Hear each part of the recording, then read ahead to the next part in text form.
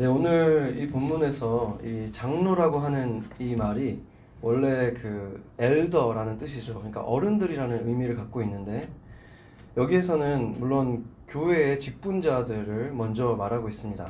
왜냐하면 베드로가 자신도 지금 그러한 사람이다. 교회에서 어떤 어른 역할을 하는 사람이라는 것을 얘기하고 있습니다. 그래서 주일날도 보았지만 예수님께서 베드로에게 부탁하신 일이 무엇이었습니까? 마지막인 요한복음 21장에서 예수님이 하셨던 그 마지막 행적 중에 하나죠.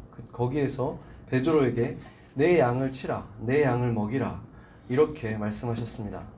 그래서 예수님을 사랑한다면 그 사랑하는 자들이 해야 할 일은 바로 예수님의 사랑하는 양들을 치고 먹이는 일을 해야 한다고 명령하신 것입니다. 물론 거기에서 베드로라는 그 특별한 사람에게 하나님이 부르시는 그 사람에게 예수님의 자리에, 그러니까 예수님의 양인데 그 양을 치는 그 자리에는 너가 서 있어라 이렇게 말했기 때문에 대리인으로 서는 그 준엄한 명령이 바로 베드로에게 있었던 것입니다. 그래서 우리가 교회들이 전도도 하고 선교도 하고 또 세상의 봉사와 구제들을 하지만 그 모든 것들을 실제로 하시는 분, 그 능력이 되시는 분은 예수님이시지만 교회가 손발이 돼서 하는 것처럼 바로 목자 되시는 분, 진정한 목자는 예수님이시지만 그 역할을 바로 제자들이 맡아서 하게 된다는 것입니다. 그러나 그것은 어떤 사역자가 혼자서 하는 것이 아니라 교회가 팀이 되어서 예수님의 일들을 같이 돕는다고 말했습니다. 그래서 1차적으로는 이 장로라는 뜻이 이 사역자를 말하는 것이지만 넓은 의미에서 보자면 그리스도인들 중에서 어른 역할을 하는 사람들, 그러니까 더 쉬운 표현은 선배라는 표현이 되는 것입니다. 영적인 선배인 사람들로 보는 것이 더 우리가 이해하는 데 도움이 됩니다. 그래야지 그 5절에 보면 젊은이라는 사람이 나오는데 이 젊은이로 번역된 헬라어가 네오테로이라는 단어인데 이 네오라는 말이 그 우리가 잘 아는 뉴라는 뜻이잖아요. 뉴. 그러니까 새로운 자. 그래서 이 네오테로이라는 말에 그대로 해석을 하면 어떤 새내기 이런 뜻이거든요. 그러니까 새내기와 비교되는 존재가 누구입니까? 선배들이잖아요. 새내기가 있으면 선배가 있는데 그래서 선배와 새내기의 관계에 대해서 말하고 있는 것입니다. 그래서 이 장로라는 사람이 꼭 나이가 많은 사람을 뜻한다기보다는 어떤 경험이 많은 사람, 어른 같은 사람, 선배, 영적인 선배를 말하는 것이죠. 그리고 그 반대로 그 새로운 사람들은 바로 영적인 후배들, 새로운 사람들, 새내기들을 말하는 것입니다. 그런데 그들의 관계를 어떻게 하라고 말했냐면 그 새내기들은 그 어른들이 되는 선배들에게 순종을 하라 이렇게 말을 했습니다. 그렇지만 그렇다고 해서 그냥 이 선배된 사람들이 그냥 막 명령을 내리는 그런 사람이 아니라 다 서로에게 겸손하라라고 말을 했죠. 그러니까 서로 겸손하라는 거예요. 후배만 선배에게 겸손한 것이 아니라 선배도 후배에게 겸손해라. 그래서 교회 안에 있는 사람들은 일찍 왔던, 먼저 왔던 어른 같은 사람이든 새로운 사람이든 서로에게 겸손해야 되는 의무가 있다는 것입니다. 그리고 서로에게 또 해야 되는 것이 있는데 여기 5절의 처음 시작을 보면은 원어로는 이와 같이라는 말로 먼저 시작합니다. 이와 같이라고 시작하는데 그러면 이와 같이라는 말이 무엇일까요? 뭐냐면 2절, 3절을 말하는 것이죠. 2절, 3절 같이 한번 읽어볼까요? 5장 2절, 3절 같이 한번 읽어보겠습니다. 너희 중에 있는 하나님의 양 무리를 치되 억지로 하지 말고 하나님의 뜻을 따라 자원함으로 하며 더러운 이득을 위하여 하지 말고 기꺼이 하며 맡은 자들에게 주장하는 자세를 하지 말고 양 무리의 본이 되라. 아멘. 그러니까 여기는 지금 이와 같이 너희들이 다 같이 이것을 따라야 된다라고 말을 했기 때문에 이것은 결국에는 우리가 새내기라고 해도 누군가에게는 선배가 될 수 있죠. 또 지금 선배라고 해도 누군가에게는 또 아직 새내기일 수 있다는 거예요. 그렇기 때문에 교회 안에는 당연히 조금 더 어른인 사람이 있고 조금 더 어린 사람이 있지만 결국에는 누군가에게 내가 선배라면 이러한 자세를 가지고 있어야 된다. 이 말을 하는 것입니다. 그래서 양을 칠 때, 이런 말을 할 때 이 양을 친다는 것이 이제 shepherding 한다 이런 뜻인데 그러니까 목자의 역할을 한다는 것이죠. 목자는 어떤 역할을 합니까? 목자는 양들을 먼저 이끌어주고 그 다음에 먹이를 먹여주고, 그 다음에 다른 위험한 동물로부터 보호하는 역할을 하는 것이죠. 그래서 영적 선배인 사람들은 나보다 후배인 사람이 한 명이라도 있다면 선배라는 거예요. 그 선배들은 어떤 역할을 해야 되냐면 이끌어주는 역할, 후배들을 옳은 방향으로 이끌어주는 역할을 하고, 또 영적 필요를 채워주는, 먹여주는 역할도 해야 되고, 또 악한 공격 같은 걸로부터, 영적인 공격들로부터 보호막이 되어주는 역할, 바로 이것을 모든 그리스도인들이 해야 된다는 것입니다. 그런데 그냥 그것을 할 때 주의할 것이 또 한 가지 있다고 3절이 말하고 있는데, 그 일을 할 때 주장하지 말고 라고 했는데, 이 단어가 또 그대로 어떤 의미냐면, 그대로 그 해석을 하면 to be a lord over 이런 뜻입니다. 그러니까 어떤 사람에게 lord가 되는 역할을 하지 말라 이런 말이죠. 그러니까 주인 행세를 하지 말라는 거예요. 왜냐하면 이게 하나님의 양이라 그랬잖아요. 너희 양이라고 안 했거든요. 2절에서.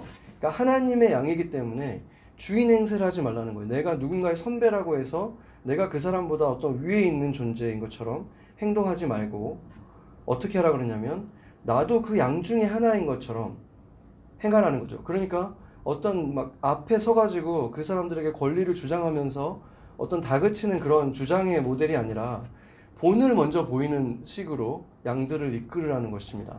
내가 먼저 올바른 길을 가고, 내가 먼저 영적으로 충만하고, 이러한 모습을 보이면서 가는 것이 바로 목자들의 자세, 영적 선배들의 올바른 자세라는 것입니다. 그래서 지금 이 2절 3절을 보면은 결국 세 부류의 목자들이 나타나고 있어요. 세 부들이 나타나는데 어떤 사람들이냐면, 첫 번째는 자원함이 없이 억지로 하지 말라 그랬기 때문에 억지로 하는 사람들이 있다는 거예요. 자원하는 마음이 아니라 억지로 이런 목자의 역할을 감당하는 사람이 있다. 그리고 두 번째는 더러운 이득을 탐하기 위해서 하는 사람이 있다는 거예요. 이 목자의 역할을. 그리고 세 번째는 이제 기꺼이 하는 사람, 이 세 종류의 사람이 있다고 말하고 있습니다. 그런데 이제 이 기꺼이 한다라고 할 때, 이 기꺼이라는 단어가 특이한 단어인데, 프로티모스라는 헬라어인데, 이 프로라는 말은 above, before라는 뜻이거든요. 근데 티모스라는 뜻은 그 단어는 굉장히 많이 쓰이는데, 어떤 anger 그리고 wrath, 그러니까 어떤 화와 관련된 말이에요. 그런데 화보다 더 높은 것, above나 before 이렇게 말하고 있기 때문에 프로티모스는 사실 화랑 어떤 연관이 있어야 되는데, 이 단어가 어떻게 쓰이냐면 어떤 굉장한 열정을 가지고 있는 상태를 말하는 거예요. 그런데 이제 긍정적인 열정이죠. 그래서 한국말로는 지금 기꺼이라고 말을 했지만 영어 성경들은 보통 eagerness라고 해석을 했어요. 그러니까 eagerness라는 게 굉장한 어떤 강력한 열정을 가지고 있는 걸 말하는 거죠. 그래서 강력한 열정을 가지고 이렇게 양들을 돌보는 일을 하라, 이렇게 말하고 있는 거죠. 그래서 그것이 이제 가장 우리가 가고 싶은 길인데, 두 번째 사람은 그럼 어떤 사람이냐? 이 사람은 열정은 있죠. 그러니까 첫 번째 사람은 열정이 없어요. 억지로 하는 거니까 열정이 없는데, 두 번째 사람은 열정은 있는데 그 열정의 목적이 뭐냐면 이용하기 위해서 하는 거예요. 나의 이익을 위해서, 이기심이나 탐심에서 난 거기 때문에 가짜 열정인 거죠. 그래서 그런 사람들은 바로 예수님이 말했던 사꾼처럼 위험이 닥치고 이리들이 오면은 그냥 먼저 쏙 빼고 도망가 버리죠. 그러니까 그 열정은 내가 이득을 내려고 했던 것들이 안 나면 금방 그냥 포기하고 버리게 되는, 사라지는 그런 열정이라는 것입니다. 그래서 예수님이 굉장히 경멸했죠. 이런 자들은 그 목자가 아니라 사꾼이다, 이렇게 경멸했는데 바로 그런 자들을 말하는 것입니다. 그래서 우리가 정말 되고 싶은 사람들은 바로 세 번째, 기꺼이 뜨거운 열정을 가지고 하나님의 양들을 돌보고 섬기고 싶은 사람들, 바로 그런 사람들이죠. 그런데 우리가 사역을 하고 또 그 목자가 돼서 살다 보면은 어느 순간 첫 번째 사람처럼 될 때가 있는 것 같아요.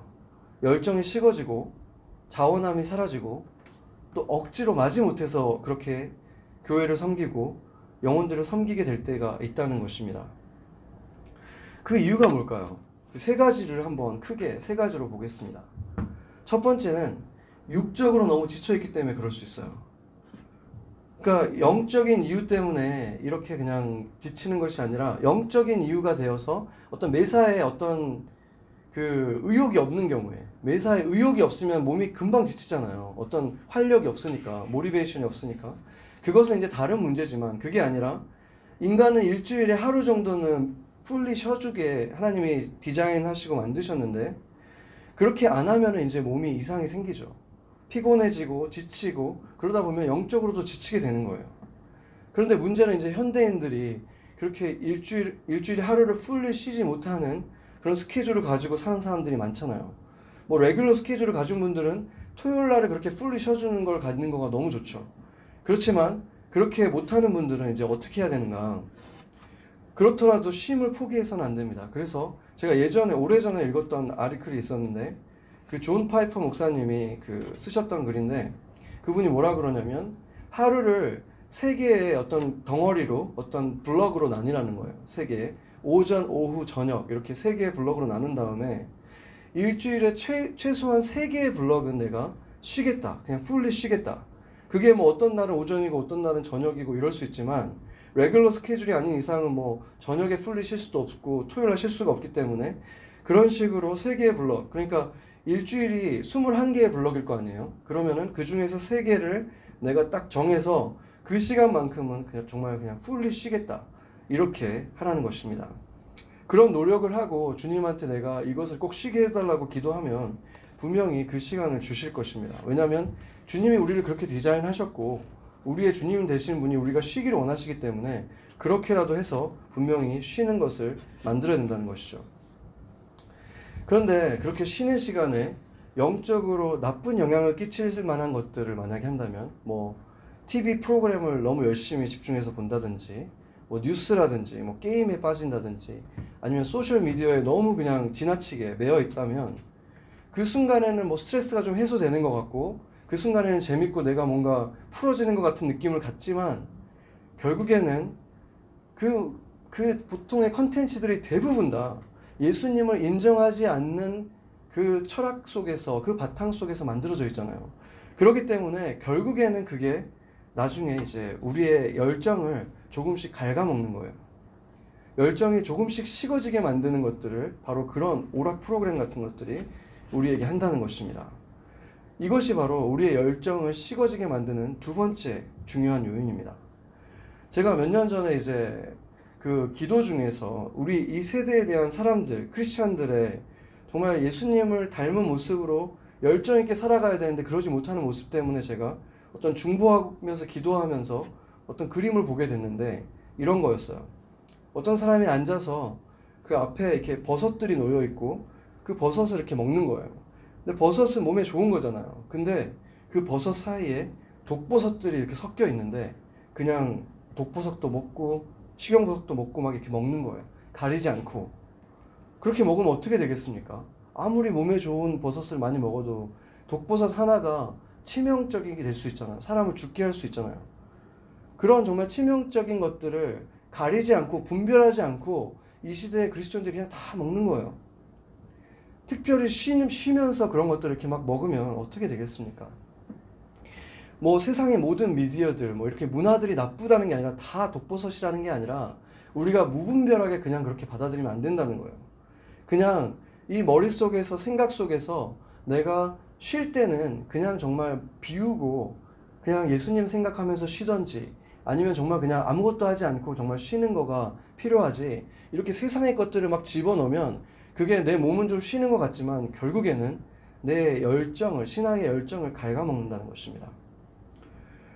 그리고 신앙의 열정을 가장 쉽게 만드는 강력한 요인이 있는데, 이 세 번째, 이것은 영적인 축복이 부족하거나 아니면은 영적인 공격을 너무 심하게 받아서가 아니라 우리 지금 삶에서 일어나는 현실의 삶에서 내가 원해왔던 그 소원이 이루어지지 않을 때, 아니면 내가 오랫동안 기도해 왔는데 그것이 계속 미뤄지고 있을 때, 바로 이 현실의 삶 속에 만족감이 없고 행복감이 없을 때, 바로 이것이 가장 큰 우리의 신앙의 열정이 식어지게 만드는 원인이 되는 것입니다. 여러분도 경험을 했을 수 있고 저도 개인적으로 정말 내가 원하는 것이 이루어지지 않을 때, 그때가 마치 터널을 지나가는 것 같은 그런 시간이었고, 그럴 때 바로 하나님에 대한 열심까지도 식어지는 것을 경험하죠. 그리고 그동안 제가 적지 않은 많은 분들이 주님 안에서 기쁨을 잃어버릴 때 그 이유를 보면 어떤 예배가 제대로 안 드려지고 있거나 그분이 뭔가 말씀을 안 보고 있고 이런 것들이 아니에요.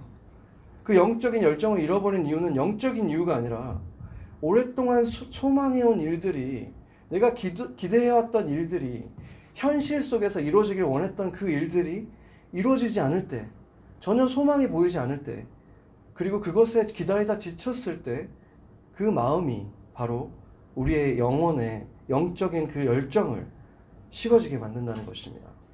바로 그 하나님에 대한 서운한 마음이 생겼을 때 그 열정이 식어지는 가장 큰 요인이 되는 것입니다. 그뿐 아니라 이 성경도 그렇게 시들시들해진 그리스도인의 모습과 그 원인을 보여주는 장면이 있는데, 누가복음을 한번 같이 보겠습니다. 누가복음 8장을 한번 보겠습니다. 누가복음 8장 14절 한번 볼게요. 누가복음 8장 14절 성령 형제가 한번 읽어주시겠습니까? 가시떨기에 떨어졌다는 것은 말씀을 들은 자니 지내는 중 이생의 염려와 재리와 일락의 기운이 막혀 온전히 결실지 못하는 자요.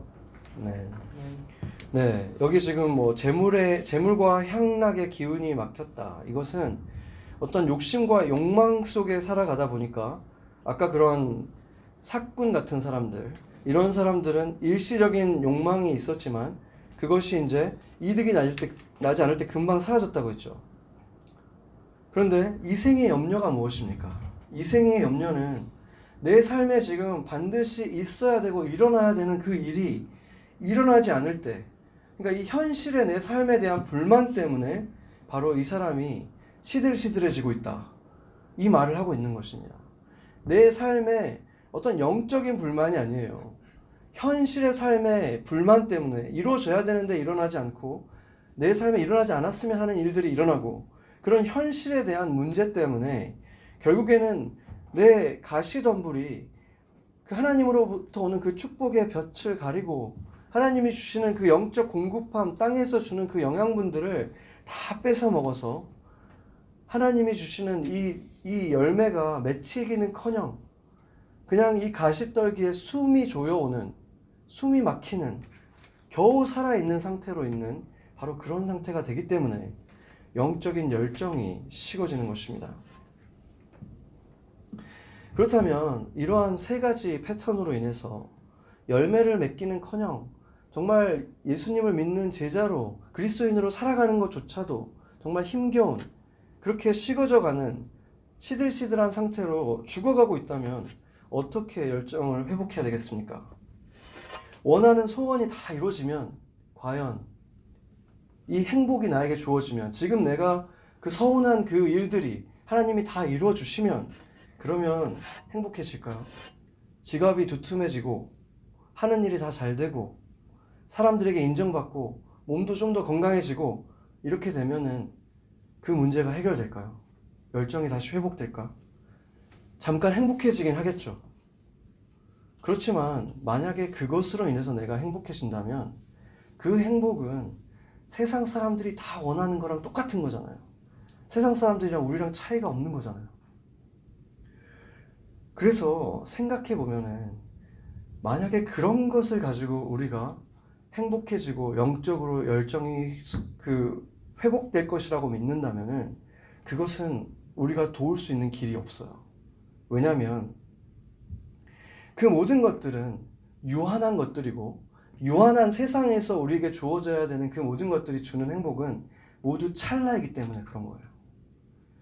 우리에게 없을 때는 정말 이것이 있어야지 내 삶이 달라질 것 같고 좋을 것 같은데, 그게 딱 주어지고 나서 얼마 지나지 않으면 별로 거들떠도 안 보잖아요, 우리가. 그런 것들이 얼마나 많습니까? 생각해보세요. 고등학생 때 대학교만 가면 내 인생은 달라질 거라고 생각하고 그게 꿈이었잖아요. 대학생만 되자. 근데 대학생이 돼서 한 학기만 지나면 어떻게 됩니까? 빨리 졸업해가지고 취업하고 싶어서 죽겠잖아요. 빨리 일하고 싶잖아요. 근데 취업하면 달라질까요? 취업하고 나서 한 달만 지나보세요. 그 회사의 불만이 그냥 이렇게 가득히 쌓여가고 있죠. 그냥 월급날이 오니까 그나마 참는 거지. 그런 게 유한한 것에서 주어지는 것들이에요. 그런데 다른 사람들은 또 그걸 꿈꾸고 있어요. 그게 안 줘서 불행하다고 생각하면서 살고 있는 거예요. 그렇죠? 그렇기 때문에 내가 지금 행복하지 않은 것, 그래서 결국에 내가 지금 영적으로까지 열정을 잃어버리고 있는 것들이 결국에 그 유한한 것들이 채워지지 않아서 그렇다고 생각한다면 그것은 결코 채워질 수 없는 것들, 마치 소다를 계속 먹으면서 소다를 처음 마실 때는 상큼하고 달콤하고 그 목을 축여주는 것 같지만 그걸 마셔봐야 금방 더 목마르잖아요. 결코 내 목을 완전히 채워주는 생수가 아닌 것처럼 그런 것들을 추구하면서 살아가는 거예요. 그래서 그런 불행의 레시피, 내가 추구하고 내가 원하는 것이 바로 그거라면 나는 지금 불행의 레시피를 가지고 행복해지려고 하는 거예요. 그러니까 그것을 가지고 있다면 먼저 그것부터 점검을 해야 되는 거죠. 그런 갈망을 가지고 있다면 그거는 지금 그 자체가 이미 행복해질 수 없고 회복할 수 없는 상태에 놓여 있다는 것입니다. 그런데 만약에 그것이 그런 사람이 예수님을 못 믿는 사람이면 그나마 소망이 있어요. 예수님을 모르니까 생수의 근원 되시는 예수님이 뭐라 그랬습니까? 나를 믿는 자에게는 그 배에서 생수의 강이 흘러나오리라. 이렇게 말했기 때문에 너희는 영원히 목마르지 않을 거라 그랬는데 그러면은 나는 목이 안 마르고 나는 드라이 되지 않아야 되는데 지금 드라이가 되고 있어요. 예수님을 믿는다고 했는데도 불구하고 계속 드라이 되고 지금 영적인 어떤 공급함이 없고 목마르다면 그 사람들은 도대체 어떻게 해야 되는 것입니까? 예수님을 안 믿는 사람들은 그 생수의 그 원천이신 예수님께 데려오면 되잖아요. 근데 예수님을 지금 믿는다고 하는 사람들은 어떻게 해야 되는 것입니까? 그래서 그 사람들이 지금 겪고 있는 실제적인 문제는 본인이 생각하는 문제가 아니라는 거예요. 본인이 생각할 때는 이런 문제 때문에 내가 지금 영적으로 드라이 되고 열정이 식어가고 있구나. 이렇게 생각하는 것이 그게 아니라는 거예요. 그건 그냥 겉으로 보여지는 증상이지 실제는 바로 가장 그 밑바닥에 땅 밑에 있는 그 뿌리에 문제가 있다는 것입니다. 그 실체적인 문제는 그 뿌리 자체가 병들어 있다는 거예요. 병들어서 죽어가고 있다는 거예요. 로마서 6장 말씀이 우리에게 얼마나 실제인가를 점검해 보면 우리한테 지금 어떤 문제가 일어나고 있는지를 알 수 있습니다. 내가 지금 어떤 존재인지를 잃어버린 거예요. 지금 베드로가 처음에 뭐라고 말했습니까? 나는 그 영광에 참여한 자다. 고난을 아는 자고 나는 그 영광에 참여한 자라고 자기에 대해서 확신하고 있잖아요. 내가 누구인가에 대해서. 그런데 로마서 6장이 바로 우리가 어떤 존재인가에 대해서 말하고 있습니다. 6장 전체를 다 보고 싶지만 중요한 구절 하나만 보겠습니다. 만약에 열정의 문제를 가지고 있는 분이라면 로마서 6장을 가지고 한번 씨름해 보세요. 내가 이 말씀을 정말로 믿고 있는가? 그냥 말로만 아멘하고 지적으로만 동의하고 있는가? 아니면 정말로 내가 그것을 믿고 있는가? 그리고 휴식을 취할 때도 그 말씀 안에서 한번 휴식을 취해 보세요. 그때 주어지는 진리가 있을 것입니다. 로마서 6장 11절 말씀을 같이 한번 읽어보죠. 로마서 6장 11절. 이와 같이 너희도 너희 자신을 죄에 대하여는 죽은 자요 그리스도 예수 안에서 하나님께 대하여는 살아있는 자로 여길지어다. 아멘. 아까 우리가 찬양할 때도 찬양도 했잖아요. 주의 손에 나의 손을 포개고 주와 함께 죽고 주와 함께 살고. 이 말이 그냥 아무것도 아닌 말일 수도 있어요. 그렇지만 여기서 지금 여길지어다 라고 한 이 말이 어떤 단어냐면 로기 조마이라고 하는 이 말인데 헬라어인데 이게 로마 시대 때 언제 쓰였던 말이냐면 내가 누군가에게 돈을 갚거나 돈을 주잖아요. 그러면 그때 문서에다가 그것을 쓰는 거예요. 얼마 이렇게 쓰죠. 그럼 이 사람에게 이제 크레딧이 생긴 거예요. 그렇죠? 내가 이 사람의 돈을 얼마를 보관하고 있다 이렇게 쓰죠. 그 쓰는 행위가 바로 로기조마예요. 그래서 여기서 지금 너희가 죽은 자로 여겨라 이 말을 하는 것은 무엇이냐면 수학적인 생각을 하라는 거예요. 이게 무슨 말이냐면 우리가 뭐 어느 곳에 가가지고 어떤 경험을 했어요. 그 경험에 대해서 한번 그려보라 하면은 그림으로 그릴 수 있겠죠.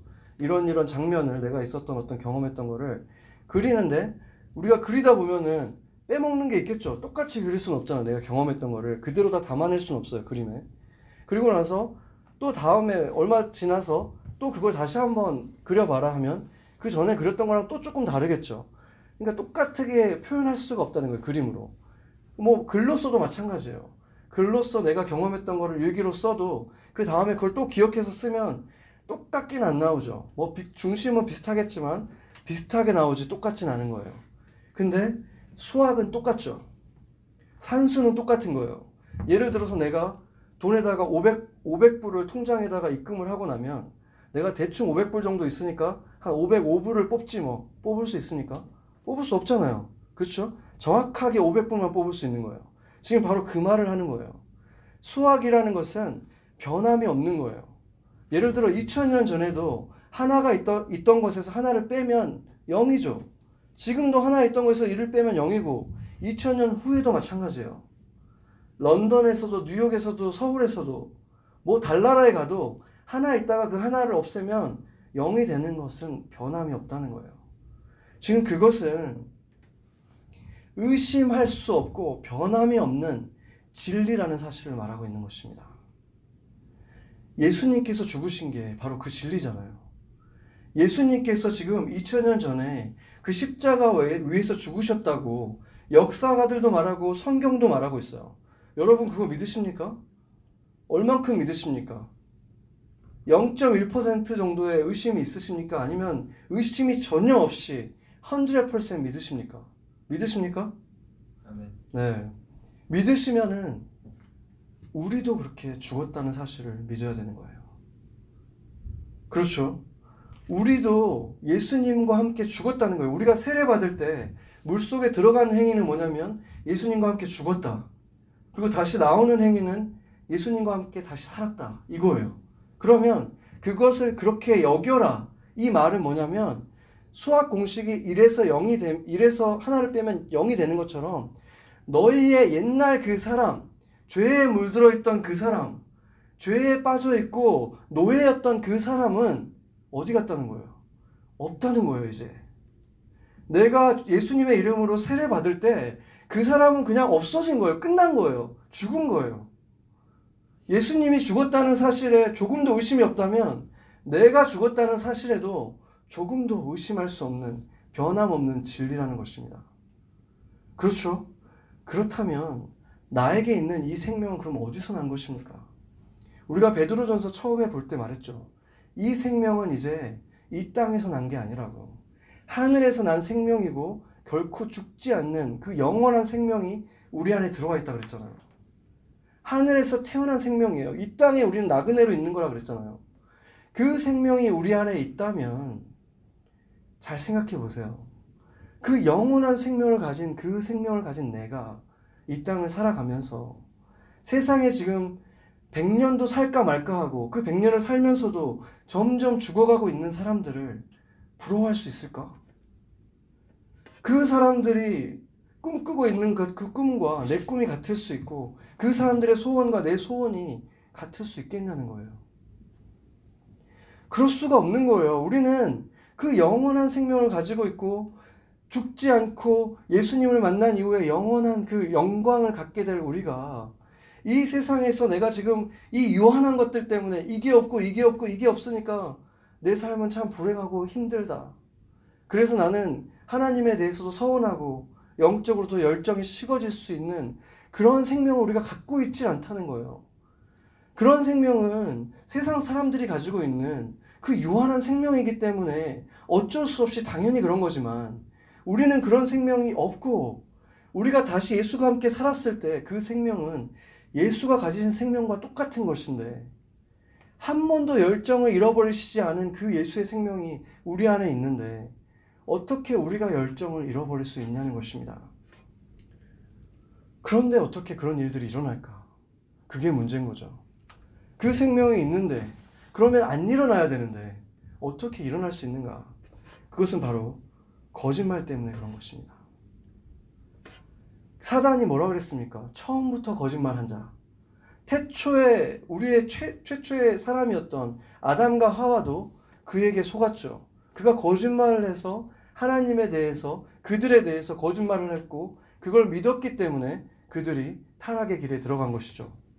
그리고 그 사단은 지금도 우리에게 거짓말을 하고 있는 것입니다.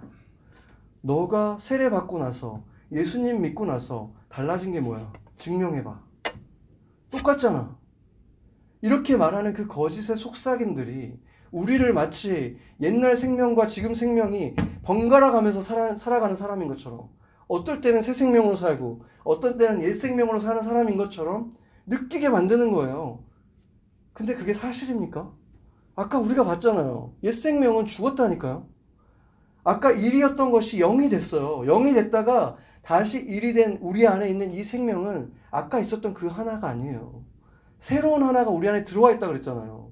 그 생명은 없어질 생명이 아니라 여기서 살다가 예수님과 함께 영원히 살 그 생명이잖아요. 그 생명은 죄에 물든 적이 없고 물들 수 없는 생명이에요. 그렇다면 지금 우리한테 계속해서 그 거짓말하는 그 거짓말을 우리가 대적하고 끊어야 된다는 것입니다. 진실을 봐야 되는 것입니다. 예수님과 함께 죽었고 예수님과 함께 살아났을 때 옛날 그 생명이 살아난 게 아니라 새로운 생명으로 살아났다는 그 진리 안에서 우리가 눈을 떠야 되는 거예요. 나를 낙담시키고 나를 다른 사람들을 계속 바라보게 만들고 이 모든 것들, 다른 사람들과 세상 사람들을 심지어 부러워하고 그 사람들 좋아하는 거에 같이 박수치고 감탄하다가 그 사람들이 낙담하는 일에 똑같이 낙담하고 어떻게 그렇게 되는 것입니까? 내 안에 있는 생명은 차원이 다른 것인데 그 거짓에 속고 있기 때문에 그런 것입니다. 그래서 우리가 바라봐야 하는 것은 무엇이냐면 예수님께서 지금 우리에게 주실 그 상을 보라는 거예요. 베드로가 뭐라고 말했습니까? 처음에 말했던 같이 한번 보세요. 1절에 자신을 뭐라고 말하냐면 나타날 영광에 참여할 자라고 말하고 있는 거예요. 그게 본인의 정체성인 것을 그가 기억하고 있는 거예요. 그가 고난을 당해도, 우리가 고난을 당해도, 어려움을 겪어도 내가 괜찮은 이유는 나는 이거가 전부가 아니야.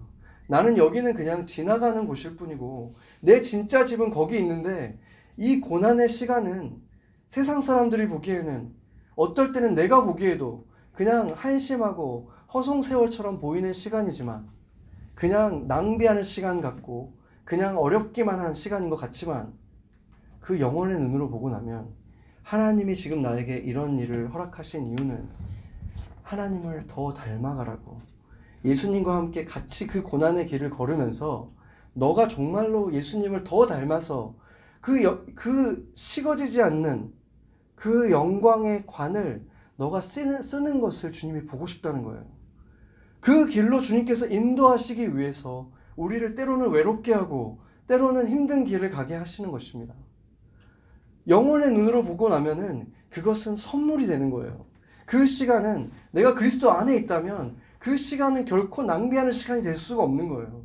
주님이 나에게 허락하시는 그 어둠의 터널 같은 시간은 주님을 더 신뢰하게 되는 시간, 그리고 주님의 성품이 신실하다 그랬잖아요. 신실함을 훈련하는 시간. 신실하다는 것은 믿음직스러운 사람인데 모든 것이 다 편안하고 잘 되고 어려움이 하나도 없는 사람을 보고 그 사람이 믿음직스럽습니까? 아니면 어려움이 닥치는데도 그 순간에 흔들리지 않고 믿음을 지켜가는 그런 사람들이 믿음직스럽습니까? 그런 신실한 사람을 만들기 위해서 주님께서 우리에게 고난의 시간을 허락하실 수 있지 않겠습니까? 외로운 시간을 허락하실 수 있지 않겠습니까? 영원히 빛날 그 일을 위해서 지금 이 잠깐의 고통을 허락하시지 않겠냐는 것입니다. 우리 안에 그 영원한 생명이 있기 때문에 주님께서 그 영원한 생명에 유익이 되는 것을 지금 잠깐에는 조금도 유익이 돼 보이지 않지만 그 시간을 우리에게 허락하신다는 것입니다. 그 믿음이 우리에게 생길 때 내가 그리스도와 함께 십자가에 못 박혔나니 이제는 내가 사는 것이 아니요 내 안에 그리스도께서 사시는 것이라. 이 말씀 믿으십니까? 이 말씀을 믿는다면, 그리스도의 생명이 내 안에 있다면 그 생명이 원하는 게 뭐겠습니까? 그분 닮아가는 거예요. 그분 닮아가는데 모든 일이 잘 풀리면 그분 닮아갈까? 제가 제 스스로 경험한 것도 그렇고 다른 사람들을 봐도 모든 것이 너무 편안하고 잘 풀리면 점점 더 멀어져 가요. 점점 더 세상 닮아져 가요. 그렇지 않습니까? 주님께서 그러면 그거를 우리에게 주고 싶으실까요? 그래서 우리가 이 땅을 살아갈 때 이것을 잊지 말아야 된다는 거예요. 내 삶에 평안이 있고 모든 것이 잘 풀려갈 때에도 이것을 잊지 않고 내가 예수님을 닮아가는 그 길 안에 있고 모든 것이 잘 풀리려면 나는 어떤 영향력을 끼칠 것인가? 예수님을 위해서 어떤 사람이 될 것인가? 어떤 사람들에게 정말 목자의 역할로 줄 수 있을 것인가? 내가 지금 넉넉할 때 바로 그러한 것을 일부러 찾아가야 된다는 거예요. 일부러. 고난이 없을 때에는, 그리고 고난이 있을 때에는 주님을 더욱 바라보고 신실한 사람이 되어가는 그 시간을 보내야 된다는 것입니다. 그래서 그 진리에 살아갈 때 우리는 동행하시는 주님을 만날 거예요. 그 진리를 보고 나면 결코 지금 그 고난의 시간을 혼자 두는 것이 아니라 같이 동행해 주시는 예수님을 만날 것이기 때문에 그 시간은 결코 낭비하는 시간이 아니라 주님께서 시들지 않는 unfading crown이라고 그랬어요. 세상의 영광들 보세요. 오래가는 영광은 얼마나 갑니까? 오늘 뉴스에서도 보니까 세상에서 그렇게 똑똑하다고 말하는 그 토크쇼 진행하는 그 사람은 7번째 아내랑 80 몇 살에 7번째 아내랑 이혼했다는 소리를 들었어요. 그렇게 세상 그 가장 꼭대기에 있는 그런 사람들은, 돈을 많이 벌고 성공한 사람들은 왜 꼭 이혼부터 시작합니까? 세상을 보세요. 그런데 우리가 그런 사람들의 잘됨을 보면서 부러워한다는 게 얼마나 예수님에게 모욕이 되는 것입니까? 우리 안에 있는 그 생명은 차원이 다른 것인데 조금도 그들을 부러워해서는 안 되는 것입니다. 그들이 우리를 보면서 놀라워할 수 있게, 너희들은 오히려 그 고난 중에서 어떻게 기뻐할 수 있고 그 고난 중에서 어떻게 그 고난을 허락하신 예수 그리스도를 찬양할 수 있느냐, 바로 그런 얘기를 우리가 들어야 되지 않겠습니까? 이렇게 우리가 진리 속에 있을 때 또 이겨나갈 수 있는 방법을 성경은 뭐라고 말하고 있냐면 누가복음 8장 15절입니다. 제가 읽겠습니다. 좋은 땅에 있다는 것은 착하고 좋은 마음으로 말씀을 듣고 지켜 인내로 결실하는 자니라고 말합니다. 아까 말했던 그 세 번째 밭은 자라지 못하고 시들시들해진다 그랬죠. 그런데 거기에 들어간 씨앗이나 지금 이 땅의 씨앗이나 씨앗은 똑같은 거예요. 그렇죠? 씨앗은 똑같은 것인데 이 땅은 그 말씀을 듣고 지켰다고 말하고 있어요. 그냥 말씀을 듣고 지적으로 맞는 얘기 하네, 아멘 이러고 끝나는 게 아니라 이렇게 하나님의 말씀을 듣고 나면은 저것을 지키는 것은 뭘까? 내 삶에서 지금 할 수 있는 건 뭔가? 지키는 사람, 그리고 그것에 인내하는 그 사람들에게 결실을 주는데 2배의 결실이 아니라 30배, 60배, 100배의 결실을 준다고 말씀하신 것입니다. 여러분들이 주일 말씀에 선포되는 그런 말씀을 듣고 큐티하다가 하나님이 주시는 그 말씀을 듣고 지금 이 자리에서 선포되는 이 말씀을 듣고 나는 그러면 어떻게 이것을 내 삶에 적용해 볼까? 그렇게 정말 지키는 삶을 살아간다면, 인내로 기다린다면 주님께서 반드시 상상도 할 수 없는 열매로 여러분 삶에 주실 것입니다. 그래서 착하고 좋은 마음으로 이 말씀을 받으세요. 지금 이 주신 말씀. 나는 정말 죽었고 예전에 죄에 물들어 있던 나는 이제 존재하지 않는다. 그 말씀을 진정으로 믿고 그렇게 여기면서 사세요. 없는 것으로 생각하고 번갈아 가면서 사는 게 아니라 그 존재는 존재하지 않는다. 거짓말을 들을 때마다 거부하세요. 대적하면서 내 안에 있는 이 생명은 예수님이 이 땅에 살아가실 때 가지고 계셨던 그 생명이다. 그러면 나도 예수님처럼 살 수 있겠구나. 나도 예수님처럼 끝까지 사랑할 수 있는 사람. 다른 사람들에게 질투하고 시기하지 않고 다른 사람들이 잘 되는 것을 같이 축하해 줄 수 있는 사람. 사랑이 끝이 없고 마르지 않는 그런 사람. 나도 될 수 있구나. 그러한 믿음으로 그렇게 내가 있다는 것을 믿고 여기면서 그렇게 그냥 살아가는 거예요. 그런 삶을 살 때 아까 말했듯이 노래 찬양에서 말하듯이 그 한 걸음을 그냥 한번 걸어보세요. 끝까지 가라는 게 아니에요. 그냥 걸음을 한번 시작해 보세요. 그러면 그 걸음을 완성하실 분은 주님이십니다. 여러분들 삶에 그냥 이것으로 순종할 수 있는 걸음 한 번을 떼보는 거예요.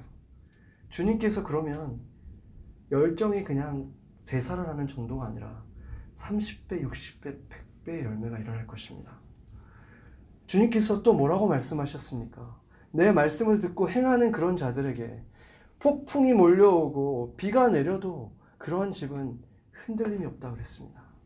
그러한 집은 열정을 잃어버리지 않아요. 예수님의 그 반석 위에 지어진 집들은 잃어버리지 않는다는 거예요.